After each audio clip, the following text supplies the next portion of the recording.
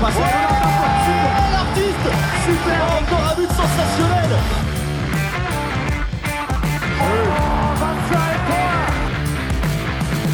That's a brilliant bit of follow-up play by Mahe. Oh my goodness me, what a shot. Sagosen setter det hen! Han setter den! De er i semifinale igjen!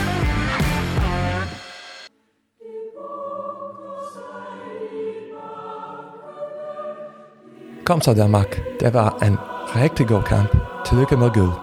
Denmark are the world champions for the second time in a row. A controlled performance saw them win 26-24 against a very good Swedish team. And despite being down for almost 40 minutes throughout the game, they never really lost control. And in the end, Niklas Landin proved decisive and lifted the trophy for Denmark. Welcome to the Uninformed Handball Hour, where I am joined by Brian Campion and Chris O'Reilly, who is sitting on the losing side of the Øresund Bridge, which has now been fully lit up in red and white of Denmark, and the yellow and blue of Sweden has been extinguished.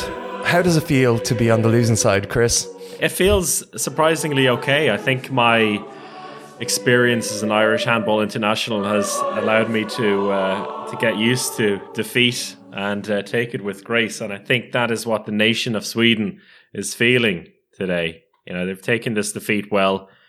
The players seem to be a bit devastated from what I've seen in the post-match interviews, but look, Denmark were the favourites coming into this. Sweden have had an exceptional run. Anything today would have been a bonus, and I think the fact that they really pushed Denmark hard and even in the final couple of minutes had a chance to make it a real tight game says a lot about this team, and I think they can be very happy with their, well, not the performance. I don't think it was a great performance by either side. There were some good performances in there, but I think they can be happy with the effort at the very least and the fact that they made it a game. And the first close World Championship final since 2015, maybe, since France beat Qatar. We're talking in the men's side here. So, yeah, overall, I think Sweden won't be so devastated. But Denmark were quite clearly the best team in this competition. They got challenged a couple of times, but throughout the competition, they were incredibly consistent. They had an incredible squad. They played tactics very different according to the opponents they were facing. They had an array of skills, an array of tactics, an array of goals, an array of young breakout stars. Absolutely amazing performances by their big players, Mikkel Hansen and Niklas Landin. And they had the whole country supporting them. 2 million fans watching every one of the knockout games.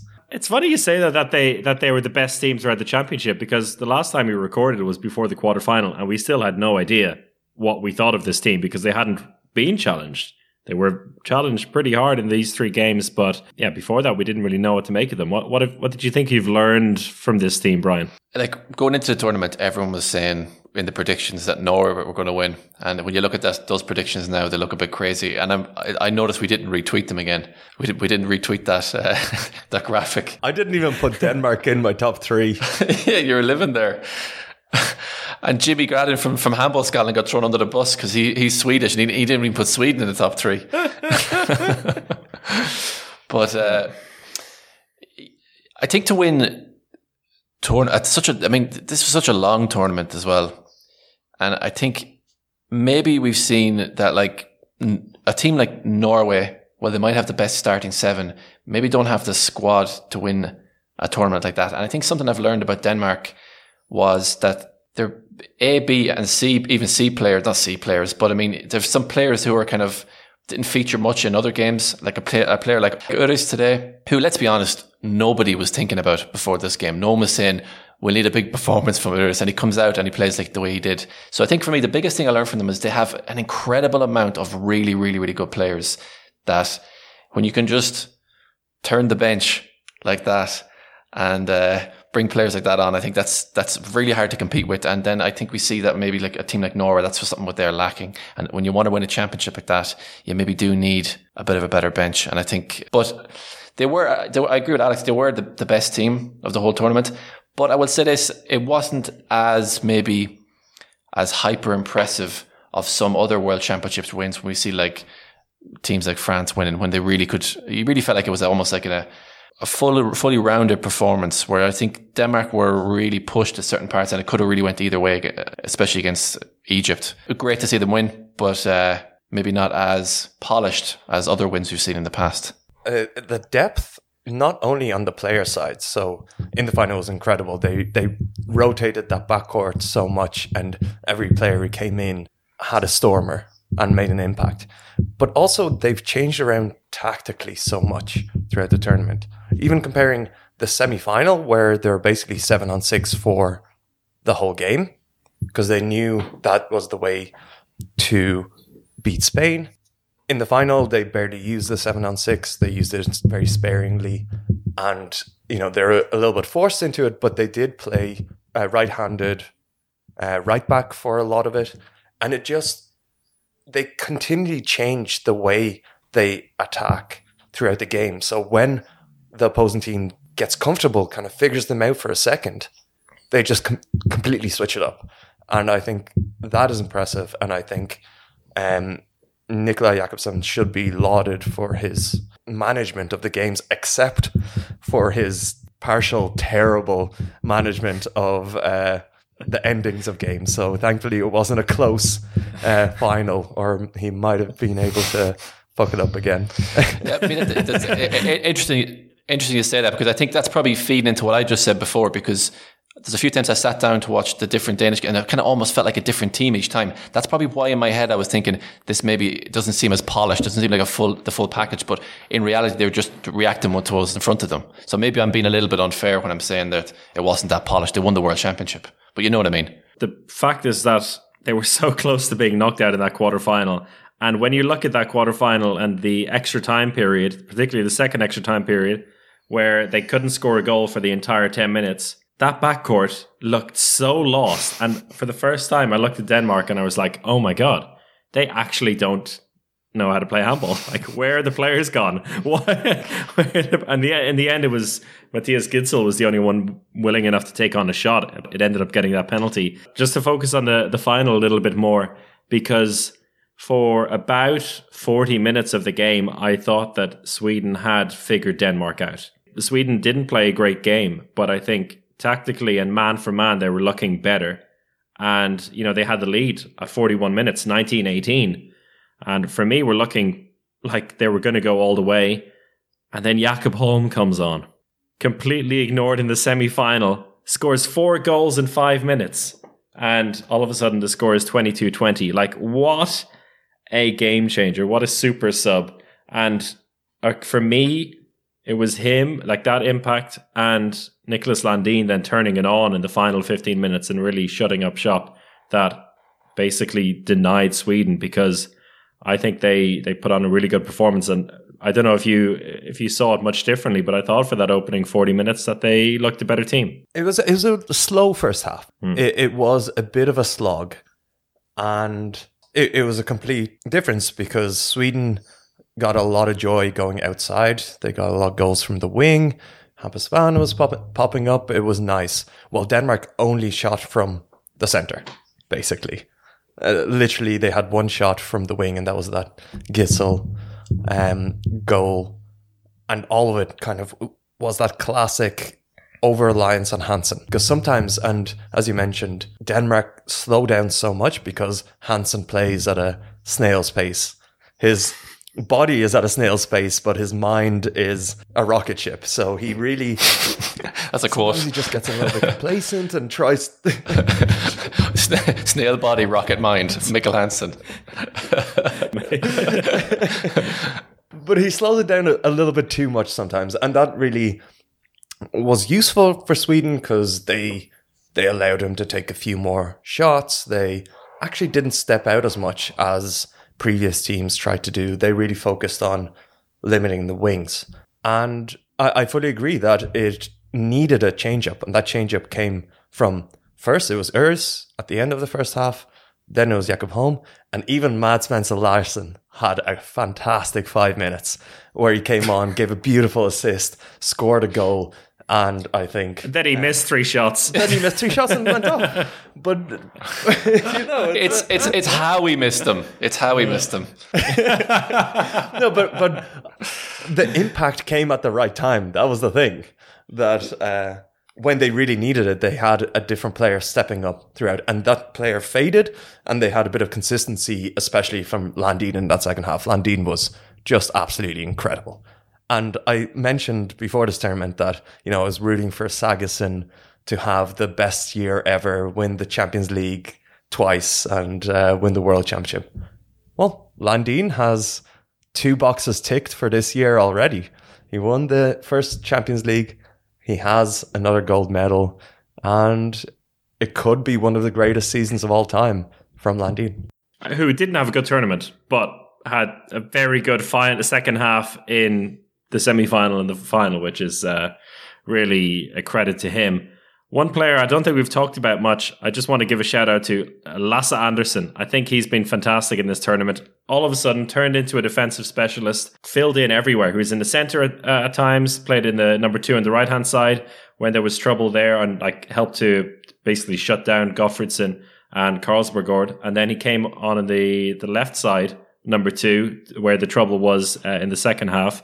Great transition player, popped up with the odd goal, some good assists as well, particularly in the semi-final. So I think not the kind of role I expected him to fill, but he's been a huge addition to that team. You could say he was a Swiss Army knife. You could coming up later. That. Yes, coming up later. Special awards. But I think he could have had a bigger role in the tournament. I was actually quite frustrated because he was limited to that defensive and transition specialist, and that he was amazing in transition, and that's another, let's say, innovation by Jakobsen, because they had the defensive specialist in Mulgar coming on and off in every attack, and then they had Lasse Andersson to make sure that the pace in the game isn't lost when you're making defensive substitutions. So they're able to bolster the defense but keep the pace up. I think that was crucial in a lot of, usually at the start of games, that role of transition steam train kind of tends to peter out in the second half of games. And I thought that's when Lasse Andersson could have been let in to play some, 7-on-7 handball. It still worked for them, so I won't complain. In our last podcast, we gave our predictions for the rest of the tournament. And similar to at the beginning of the championship, when we all thought Norway was going to win, most of us thought Norway was going to win again. One man got the prediction perfect. And that man was Brian Campion, who named all 32 teams in his quarterfinal preview. And ended up saying, Denmark are going to win this anyway. I'll play the clip. Sweden, Denmark, just because if Landin hasn't hurt himself, Denmark, because they've got a better goalkeeper. Sorry, Andres and Agrafors, is that the other guy? Brian? I had Norway, Sweden, or Norway, France, and I had Norway to win. Stick to it. Norway. I don't know, I feel Denmark are going to win the whole thing. I just can't make my mind up. Pushover Campion. I've never met I hear everyone else saying this, so I decided do you know what you do? See, you mention all the teams, and then you just take your sound clip then when it actually happens. You go, look, I told you so. Even though someone has to listen to the whole podcast to see you actually said all the different permutations. That's what you do. That's how you make it in show business. Also, in fairness, Tomer Brannigan said that it would be a Denmark-Sweden final, that Denmark would win because Landin was the better goalkeeper. So that was an incredibly accurate prediction in the end. Alex, both you and I the three of us went for Norway to win originally, right? Their run came to a very sudden end in what was really a painful game to watch against Spain. We won't go into the details of it too much, but the reason I bring it up is because we got an interesting email from a listener called Vitor Kanieski. He's from Brazil, but now lives in Belgium. Played handball for a long time and is a big fan of Spain and Jordi Ribera, the current Spanish coach who used to coach Brazil. He thinks that we haven't been giving them enough credit and we have a lack of understanding about the Spanish team and their strategy. And what he was talking about, particularly when it comes to defense, because we do admit that we don't really know why Spain or how Spain keep doing it, and they've managed to do it again. They were a whisker away from sending that semi-final into extra time and got a bronze medal over France in the end. So what he had to say about the Norway game, which I found interesting, was that when the Spanish attack began to have difficulties, Jordi Ribera took this time out and started focusing on the 2-against-2 attack. And I think that combined with the line player worked really, really well. At the 20-minute mark, then they had a completely different lineup that started. They swapped the backcourt, and with Sarmiento playing together with Entrerrios, the Spanish defense changed then from a 5-1 to 6-0, then 3-2-1, then back to 6-0, which left Norway's attack completely lost. So I think, that is pretty accurate, because Norway's attack was completely lost. And Brian, you made a reference to it about the depth in that Norway squad. I think it's worth mentioning briefly, because as soon as Sagosen left the court, it really was so obvious to see. Just to come back to what he said there about Spain, I think there seems to be, when you look at the predictions as well, Spain are going to be in the semi-finals almost. You're almost guaranteed they're going to be in the semi-finals. I think they're in the 12 of the last 14 World Championship semi-finals. So they're going to be thereabouts. But there's something, I think we've fallen victim to it a few times as well, but there's just something about Spanish handball that people like to sleep on a little bit and kind of almost like to doubt for whatever reason. Maybe because it's so defensively focused plus just incredible counterattacks that maybe it's not as appealing to as other styles of handball. But it seems to be something that I'm trying to slowly figure out myself why we fall victim to it. Because we know they're going to be thereabouts each time, but they have an incredible roster of players as well. And I think maybe there's something to do with that. We've seen a lot of their backcourt players for so long now that there's just maybe a lack of a star centre back or a star left back who's going to come up and really get the fans excited so people can get behind them again. But people definitely love to kind of forget about Spain and what Spain do well. We're going to be back to doubting them by the next major championship after the Olympics, because a bunch of the experienced players are going to retire. And I'm sure they do have more players to bring in. Spain is a factory of handball players, but I'm pretty sure we'll fall into the same trap next January at the Euro. I mentioned before, and it was the fact that Alex Dushabayev didn't start the tournament well is what threw me off, because he was their star player when they won the Euros. And that's him not playing well at the start was why I kept kind of saying when it reaches the moment where they need a goal and they need to win in a big game, they're not going to do it. But then Alex Dushabayev came back huge. He had a fantastic semi-final game. He had a really good bronze medal game. Also, the emergence of Danny Dushabayev is something we haven't talked about. He's been someone we've probably joked about too much because he seems to be this kind of, for a long time, it looked like his name was the only reason why he was at the very top. And he was a bit slow, little bit overweight, had that puppy fat as he was growing into his body, but he seems to have grown into it and was very good in this tournament. He really took it a couple of levels up. In the Euros, every time he came on, he looked completely lost. In this tournament, he was the main left back and the main shooter for the Spain team. And I think played very well. And it looks like he has a number of levels to go up once he gets that trust. And maybe when that Dushabayev partnership really flies off, we can start getting excited about Spain again. Because I can't get excited about Dani Sarmiento coming on and doing something at 36 years old. I've gotten excited about Dani Sarmiento for 10 years. He's one of my favorite ever players, but he's not the same anymore. And when that is the player that you throw on to put the foot down, it's just not, it's not enough anymore.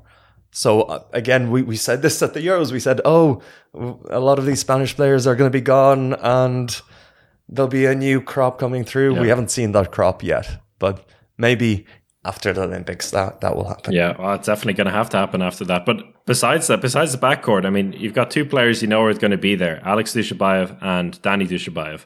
Now, whoever is that new playmaker coming into the team is going to have one hell of a time. And if they're young and they're fast and they're smart, if they have half the intelligence of Raul Entrerrios, it's going to be a team to be reckoned with, because we know the wings are going to be around for much longer. The two line players, I think they've got a lot more years left in them. Ruben Marchand, who just like came out of nowhere for me, really, in that quarterfinal, and the goalkeeper pair as well, Corrales and Perez de Vargas. I mean, exciting times ahead for Spain, who got the bronze ahead of France, who, yeah, they just teased us. You know, France, we thought bait and switch. Just as soon as we start to believe in them again.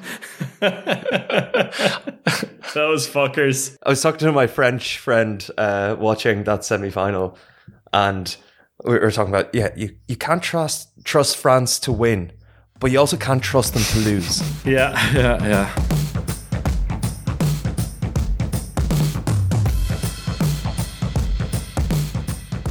Who's your MVP of the tournament? Because it's a little bit more difficult this time around. You know, in the past years, there's been a clear MVP of the tournament.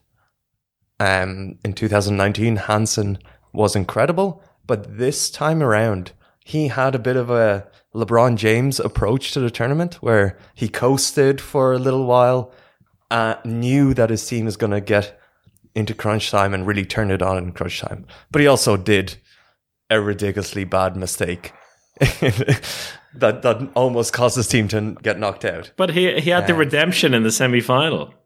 You know, he bounced back from that. Just to go over the official All-Star team quickly before we go into our own. Like all semi-finalists only.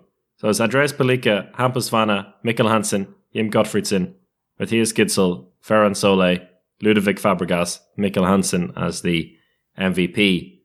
No Frankis Karol Marzo. Should I read out Rasmus Boysen's All-Star thing? Because I think it's a lot closer to the one we were talking about. Pelika goal, Vanna left wing, Hansen left back, Gottfriedsen playmaker, Gitzel right back, Sanad right wing, Ben Hadi playmaker, and defensive Dari. MVP Gottfriedsen and coach Solberg.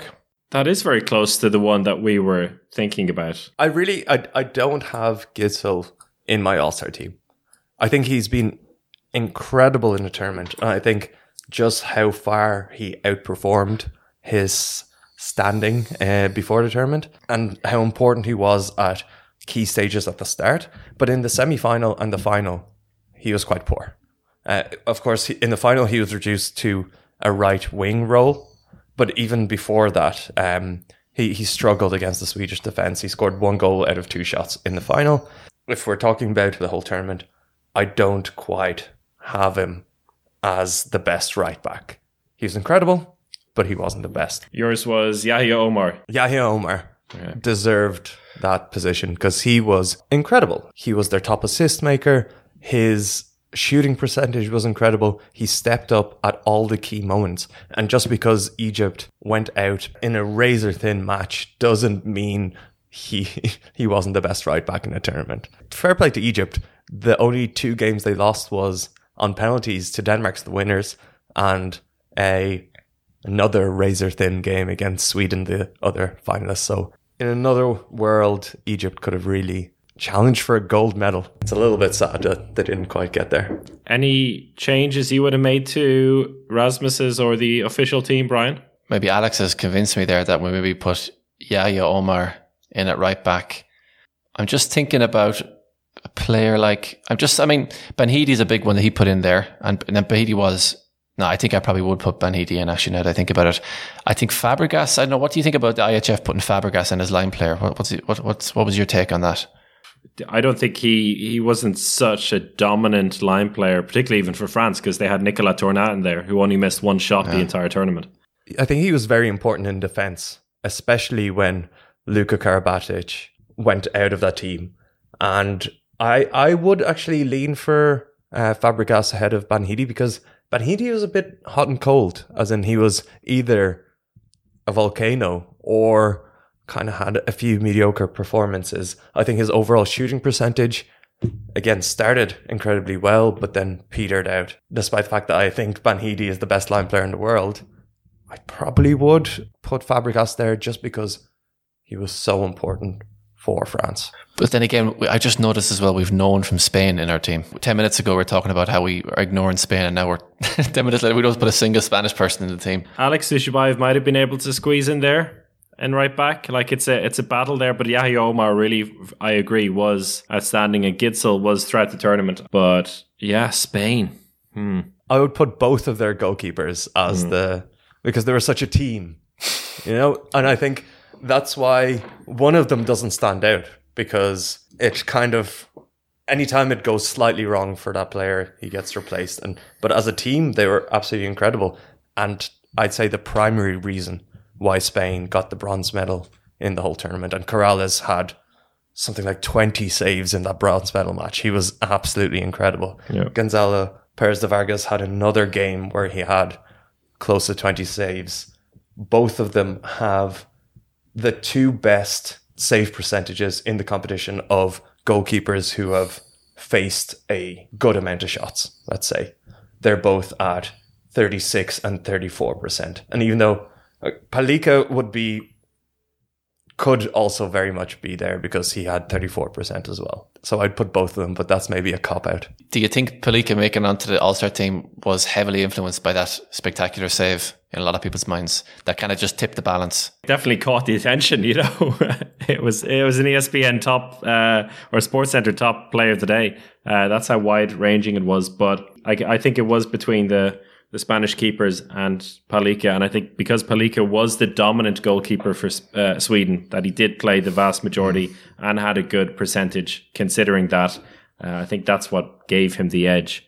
But I'm happy to give it to the goalkeeper duo. The only other change then I would make, and I think this goes back to the original question about the MVP, is that I would have made room for Frankist Karol Marzo in there by putting him at left back, Gottfriedson in the centre, and then Mikkel Hansen, for me, is still the MVP of the whole championship, because when it came down to it, he, even in the game he played terribly in, the Egypt game, he scored 10 goals. He is so important for that team. And I think overall the MVP. I would fully agree with that. I don't think you could have Gottfriedson as MVP after losing a final and scoring 2 goals from 10 shots. He's incredible. He deserves to be the All-Star centre player, but he can't be MVP with that. Yeah, good. So that pretty much finalises it, does it? Are we saying the Senad right wing as well? I would. Yeah, I think that's what we agreed on beforehand. And then me, Chris Ben Hadi, and Alex Fabregas. I'll go with Ben Hadi. I'll go with the team. And since Rasmus also picked a coach, I mean, it's probably in my head, coach I always think is something of someone who's almost maybe not as established. So in my head, when I first thought about it, I probably thought Parando or Solberg.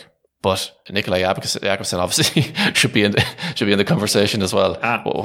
What do you think? It's got to be Guillaume Gilles, right? Should. Guillaume Gilles' masterclass.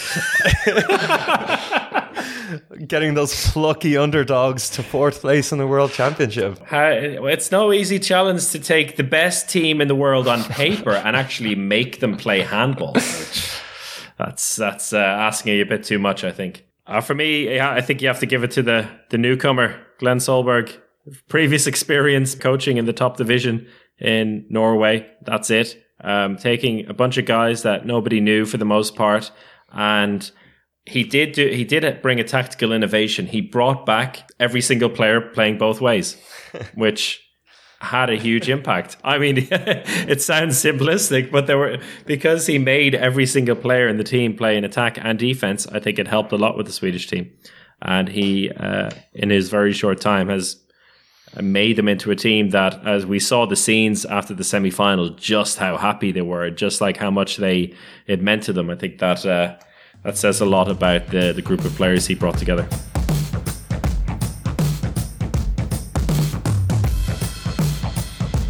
Now enough with the boring stuff like best players. Let's go into our 3rd edition of Alternative Player Awards of the Championship. I said not our 4th, technically, because we had one for the women now, and we had 2019 and 2020 for the men. Because Canton Mahé was the original Swiss Army knife. He was, yeah. Yes. It wasn't a fully fledged awards back then, but that kick-started it all. But maybe we start with the Swiss Army knife since you brought it up. And let's just give our run of Swiss Army knives on the men's side so far. So the 2 players that have gotten the Swiss Army knife was Canton Mahé, and it was Christian O'Sullivan in the European Championship. this is the player who does everything. I had Maya again, but I don't think we can give it to him again. My player was Duarte for Portugal, because he was a defensive specialist, but he did a lot more than that, because he was incredible in defense, and where he played, he usually played number 2, but he played number 3 as well. He ran their fast break every time, and he also, when needed, stepped in to be in attack as well. What about you, Brian? I actually had Lasse Anderson down before you even mentioned it earlier, Chris. And then how he was kind of thrown in different places in defense and attack, and also in a transition play. So I think someone like Lasse Anderson actually is a pretty good fit for the Swiss Army knife. A lot of different tools, a lot of different things to offer, and he just did it 100% every time. So I think he had a good tournament. Okay. There were 2 players I had on the list. 2 players I had were Jonathan Karlsborgård from Sweden and Francis Karol Marzo from Qatar. I think I'll have to push for Francis Karol Marzo in the end, because he quite literally did everything for the team. Like, there would be no Qatar in the quarterfinals if not for him. 58 goals in the end, all from open play, if I'm not mistaken. Top scorer of the competition. So managing to be the top scorer in the competition without scoring a single penalty is really, really impressive. Also, 7th place in assists with 27. And top 10 for steals, number 6. That really screams to me as a guy who was very active, not just in attack clearly, but also in defense for the team. And he was there for every single game for them, dragging them, kicking and screaming to the knockout rounds.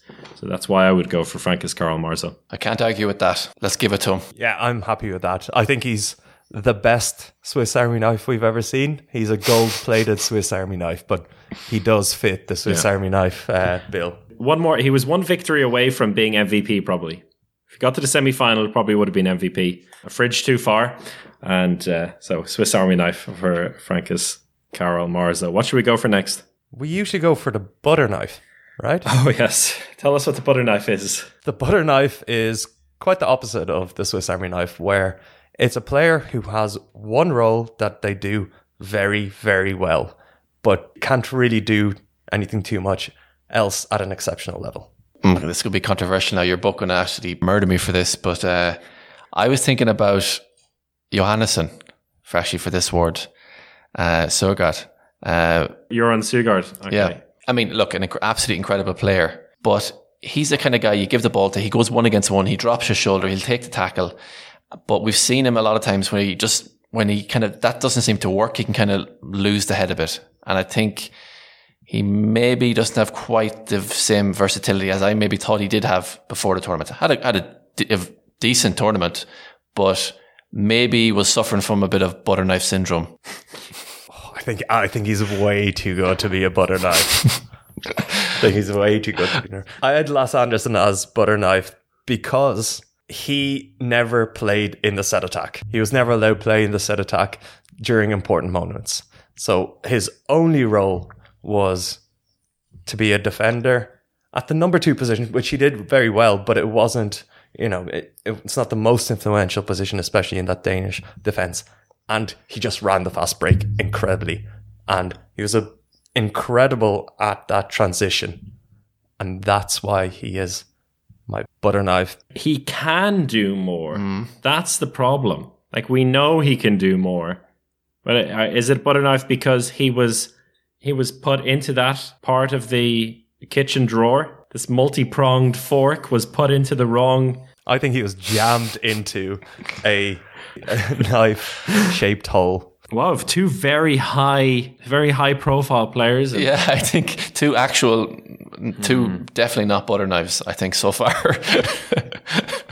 Go on, Chris. Did you have another one? I mean, mine, he's going to get an award for something else, I hope. But he really does fit this so well. Gauthier Mvumbi is a butter knife because he literally has one job in the team. Never has a line player been more of an attack-only line player. Now, if you look at his Instagram, as I sent you the picture, Turns out he's got a bit of a jump shot as well. And we saw him fly through the air a few times. But in this tournament, when he came on for Congo, it was quite literally, he's going in there, he's going to move around maybe a little bit, feed the goat, and he will score. I think he is the most butter knife out of all of this. I think also a last-minute nomination of Simon Held for Denmark, because he was just terrible in attack. He hasn't played in attack for Flensburg for a long time, but he really sucked in attack for Denmark.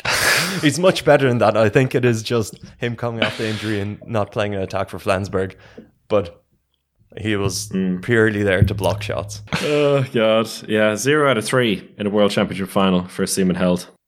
And one which he missed the goal completely, which was an absolute, probably one of the worst misses of the whole tournament.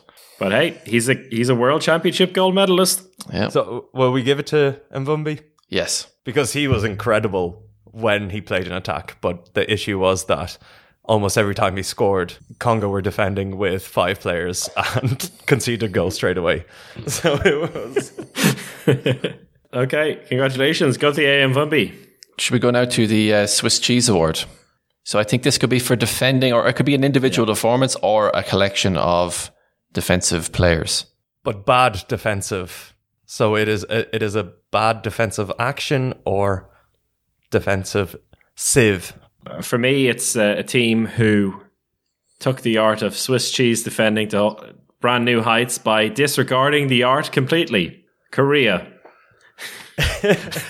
whose average scoreline was probably something like 35 goals scored, 47 goals conceded. And we talked about them and our admiration for their guts throwing out this under-23 team, but had absolutely no intent, not even no clue, but no intention to defend.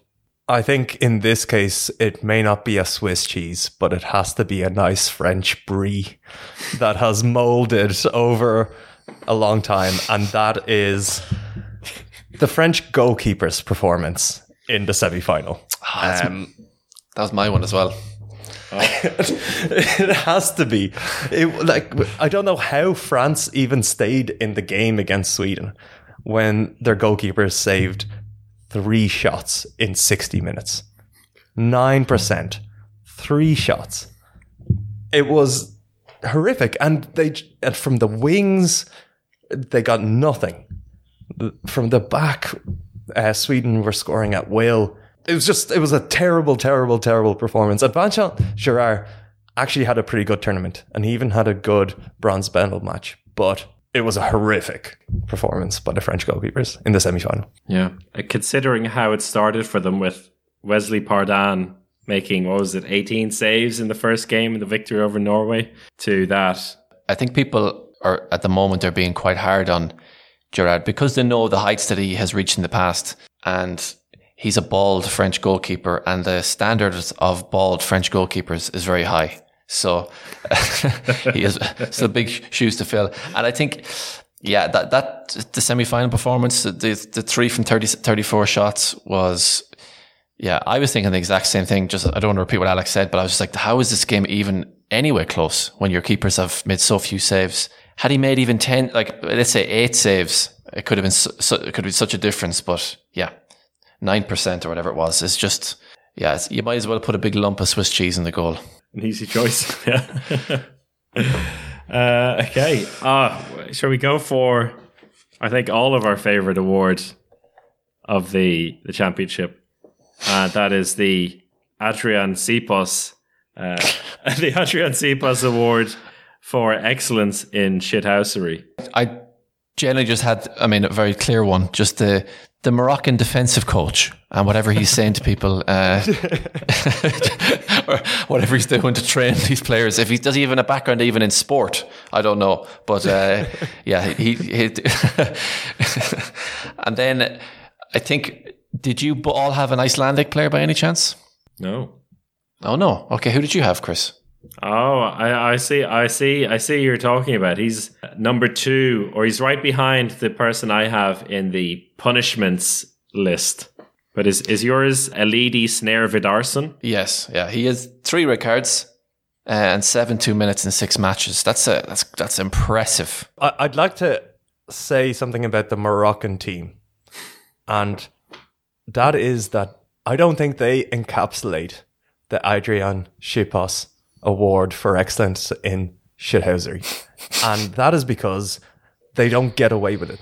The essence of the award is it's the player who really hurts people. It's the player who fucks shit up. But then they don't get a red card every time. And what Morocco did was just get a red card every time by not being sly about it. If you want to elbow someone, just elbow them a little bit earlier when the ball is on the other side of the court and someone's on the line. Don't get a red card for it. Don't elbow them while they're going through on goal. So I don't think Morocco qualify for this award. I have Hisham Hakimi from Morocco as who's got the most disciplinary points against him with 1 blue card, 1 red card, and 5 2-minute suspensions.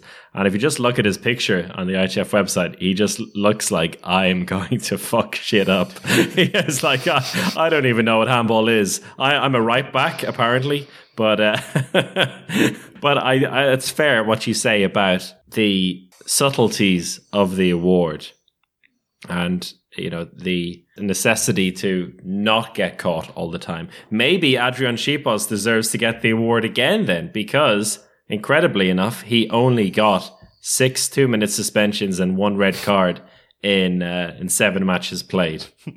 So it seems like he got away with an awful lot of shit. But yeah, that's I'm willing to open the door to your concluding statements here, Alex. Mine is Alexis Borges for Portugal.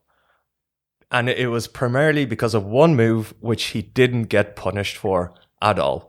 And it's the classic move of putting your body in front, putting your knee right into the attacker's thigh, giving them a dead leg and saying, oh, I didn't do anything. I just got in front of him. He kept doing it the whole competition. And he does go out there to hurt people. He really does. I think the Portuguese team doesn't take any prisoners. And he is my shithouser of the year. What was his discipline stats in the end? Do you know off the top of your head? He got 5 2-minute suspensions and 1 red card. So I think the fact that he got a red card puts him into overall contention, but only 5 2 minutes means that he's bad enough to get a red card at one stage, but he's good enough to get away with it much more. Adding more into this is that he played the most overall time for Portugal, yet only took 9 shots on goal. So everything he does is about disruption and destruction at either end of the court. So I like this. I like this approach, Alex. It's good.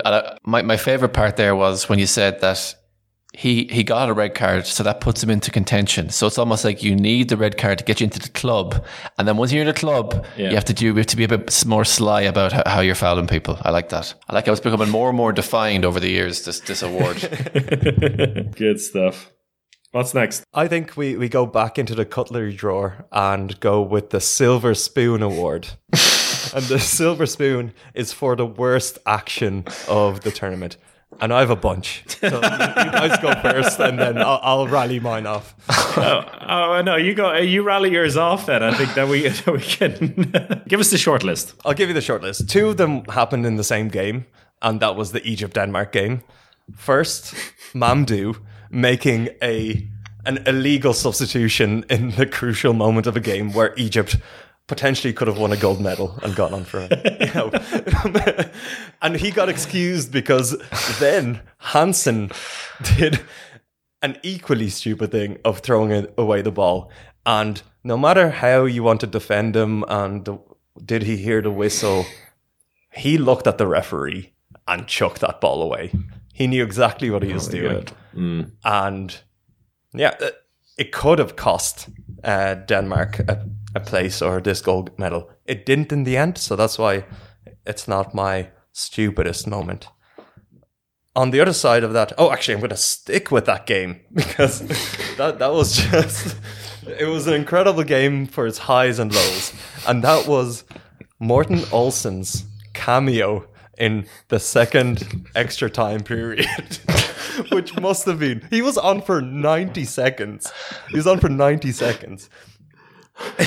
He had 0 goals from 2 shots. He had no assists, 1 turnover. And he had a probably world record player score of minus 7.6. So that means he did 7.6 bad actions in 90 seconds. He did. I won't fully blame him because he didn't play a minute in that game and was thrown on into the cauldron. But it was ridiculously bad. And my last one to complete the series is one that actually cost his team the place in the tournament, and that was Sanai for Tunisia. And we mentioned it earlier in the tournament. It was Tunisia against Brazil. Tunisia had the ball with 12 seconds left. Sanai got a bit of a hero complex where he received the ball at the right back position with 2 players in front of him. He could have just held on to the ball. He didn't have to do a single thing, and Tunisia would have won that game, gone on to the main round, and everyone would be happy. But he decided to instead of looking at 2 players to his right, he decided to shoot a really bad standing shot straight into the goalkeeper's arms and knock Tunisia out of the tournament. That's a fine selection, I have to say. That is a serious short list. Okay, I had 2. Also 2 to add to that because they are very good submissions. But again, both in the same game. And it was from the very first round, and newcomers to the competition, Uruguay facing Germany. And I mean, the first one could cry. I'm just watching them again. The first one could count for the shithousery award because Uruguay's number 15, Bruno Valentin Mendes Suarez, completely got away with smashing Sebastian Fernhaber smack bang in the face from a quick throw off. Brilliant shithousery, shooting right to the head. There was an open goal behind him, but that doesn't matter. The other one was from their right wing with an amazing name, Geronimo Goyoaga Alonso, in a moment where he is competing for the ball in the right wing. The whistle blows. He thinks it's a free throw to him. Clearly, it's for an infringement on the goal and it's Germany's ball. He then proceeds to run around the defender who was tackling him back to 9 meters, somewhere far away from the infringement, to try and take a quick pot shot past Yogi Bitter. Terrible shot, which Bitter just kind of slaps away and then looks completely flabbergasted at the referee, saying, "What was that all about?" As Geronimo trots back to the fence, apologizing, I think, for taking the quick shot. He thinks, yeah, a bit of a farcical moment, but people were taking the piss out of him because it seemed like he didn't know the rules. I think he did know the rules, and I think he just misunderstood a free throw for Germany as a free throw for Uruguay. But 2 gorgeous, gorgeous moments for the team that finished 24th out of 32 teams at this World Championship. Brian, you got to decide. I think for me, it's going to be between Mamdouh and Geronimo. I think, but for the Silver Spoon Award, I think in the nature of the Silver Spoon Award, I think it more, the spin shot from the last Euro, from the Women's Euro, made us laugh, and I think it should make us laugh. So I think we'll go for Geronimo this time out. Mamdouh made us all cry. Geronimo made us laugh. Yeah. In general, Uruguay got the silver spoon of the tournament as a team. Congratulations to Geronimo Goyoaga Alonso. Any other awards to give out there? Life of the Party, Best Action, Lifetime Award, Random Rocket. Should we run through them quickly? Okay, well, I think we'll go through them quickly. I think for me, Life of the Party would have to be Congo. I think their celebration after they won their first President's Cup game was incredible. Lifetime Achievement Award, Lazarov. I think no one can argue with that. Best moments would have been the Pelika save. I think is probably one of the best moments. It was a moment that made everyone really like jump out of their seats. And there was one other one you mentioned there. What's I missed one? You said another one, Chris. The random rocket. The random rocket. The random rocket for me was Nikolai Uris. And that shot was shortly before halftime in the final for Denmark. And he was such a random input into the game. A guy who barely played the whole championship came in, scored 5 goals out of 5 shots. Random rocket. Definitely random rocket. Good choice. And I got a last one, which is a new one we did in the Women's European Championship, but that was the Iron Face Award. And finally, Sanai will get the Iron Face for the best assist of the tournament in the game where he was defending and Alex Dushabayev for Spain took a standing shot directly into Sanai's face and the ball rebounded to the other side of the court where the Tunisian winger picked it up and slotted it into the goal. So Iron Face Award, assist of the tournament. Brilliant. A lot of moments we've thrown out here, and I understand if not everyone remembers all of them, because some of them I even forgot happened as we were talking about them. So we'll throw them all out on our social media, I think, as well, just to remind people of what these great moments were. So check out our Twitter and Instagram accounts for that. So we'll finish this question. Overall, the whole tournament, great tournament. Would you put it down as that? I think it had huge highs, this tournament. It had the quarterfinal day and the semi-final day were both just spectacles, and it was so great to have that extra layer of knockout games. I think that's one thing that is missed in handball a little bit with the kind of final fours and usually the main rounds going into semi-final. It's nice to get that knockout fever, but the flip side of that was that there's just so many games. I am exhausted.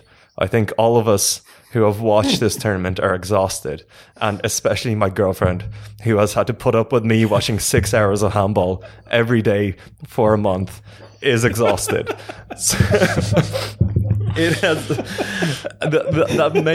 it can be refined a little bit, this format, and I think it's a tournament of what ifs in terms of Egypt was set up to have an absolute spectacle, and they were blindsided by COVID, and it was a real pity because what Egypt did was invest in the physical. They had a bit of an old school investment strategy for this tournament where the players' hotel overlooked the pyramids. Incredible. They built stadia for this tournament. All of these were incredible and would have been amazing with an arena of ravenous Egyptian fans. Can you imagine that quarterfinal game with 17,000 people? Would have been incredible.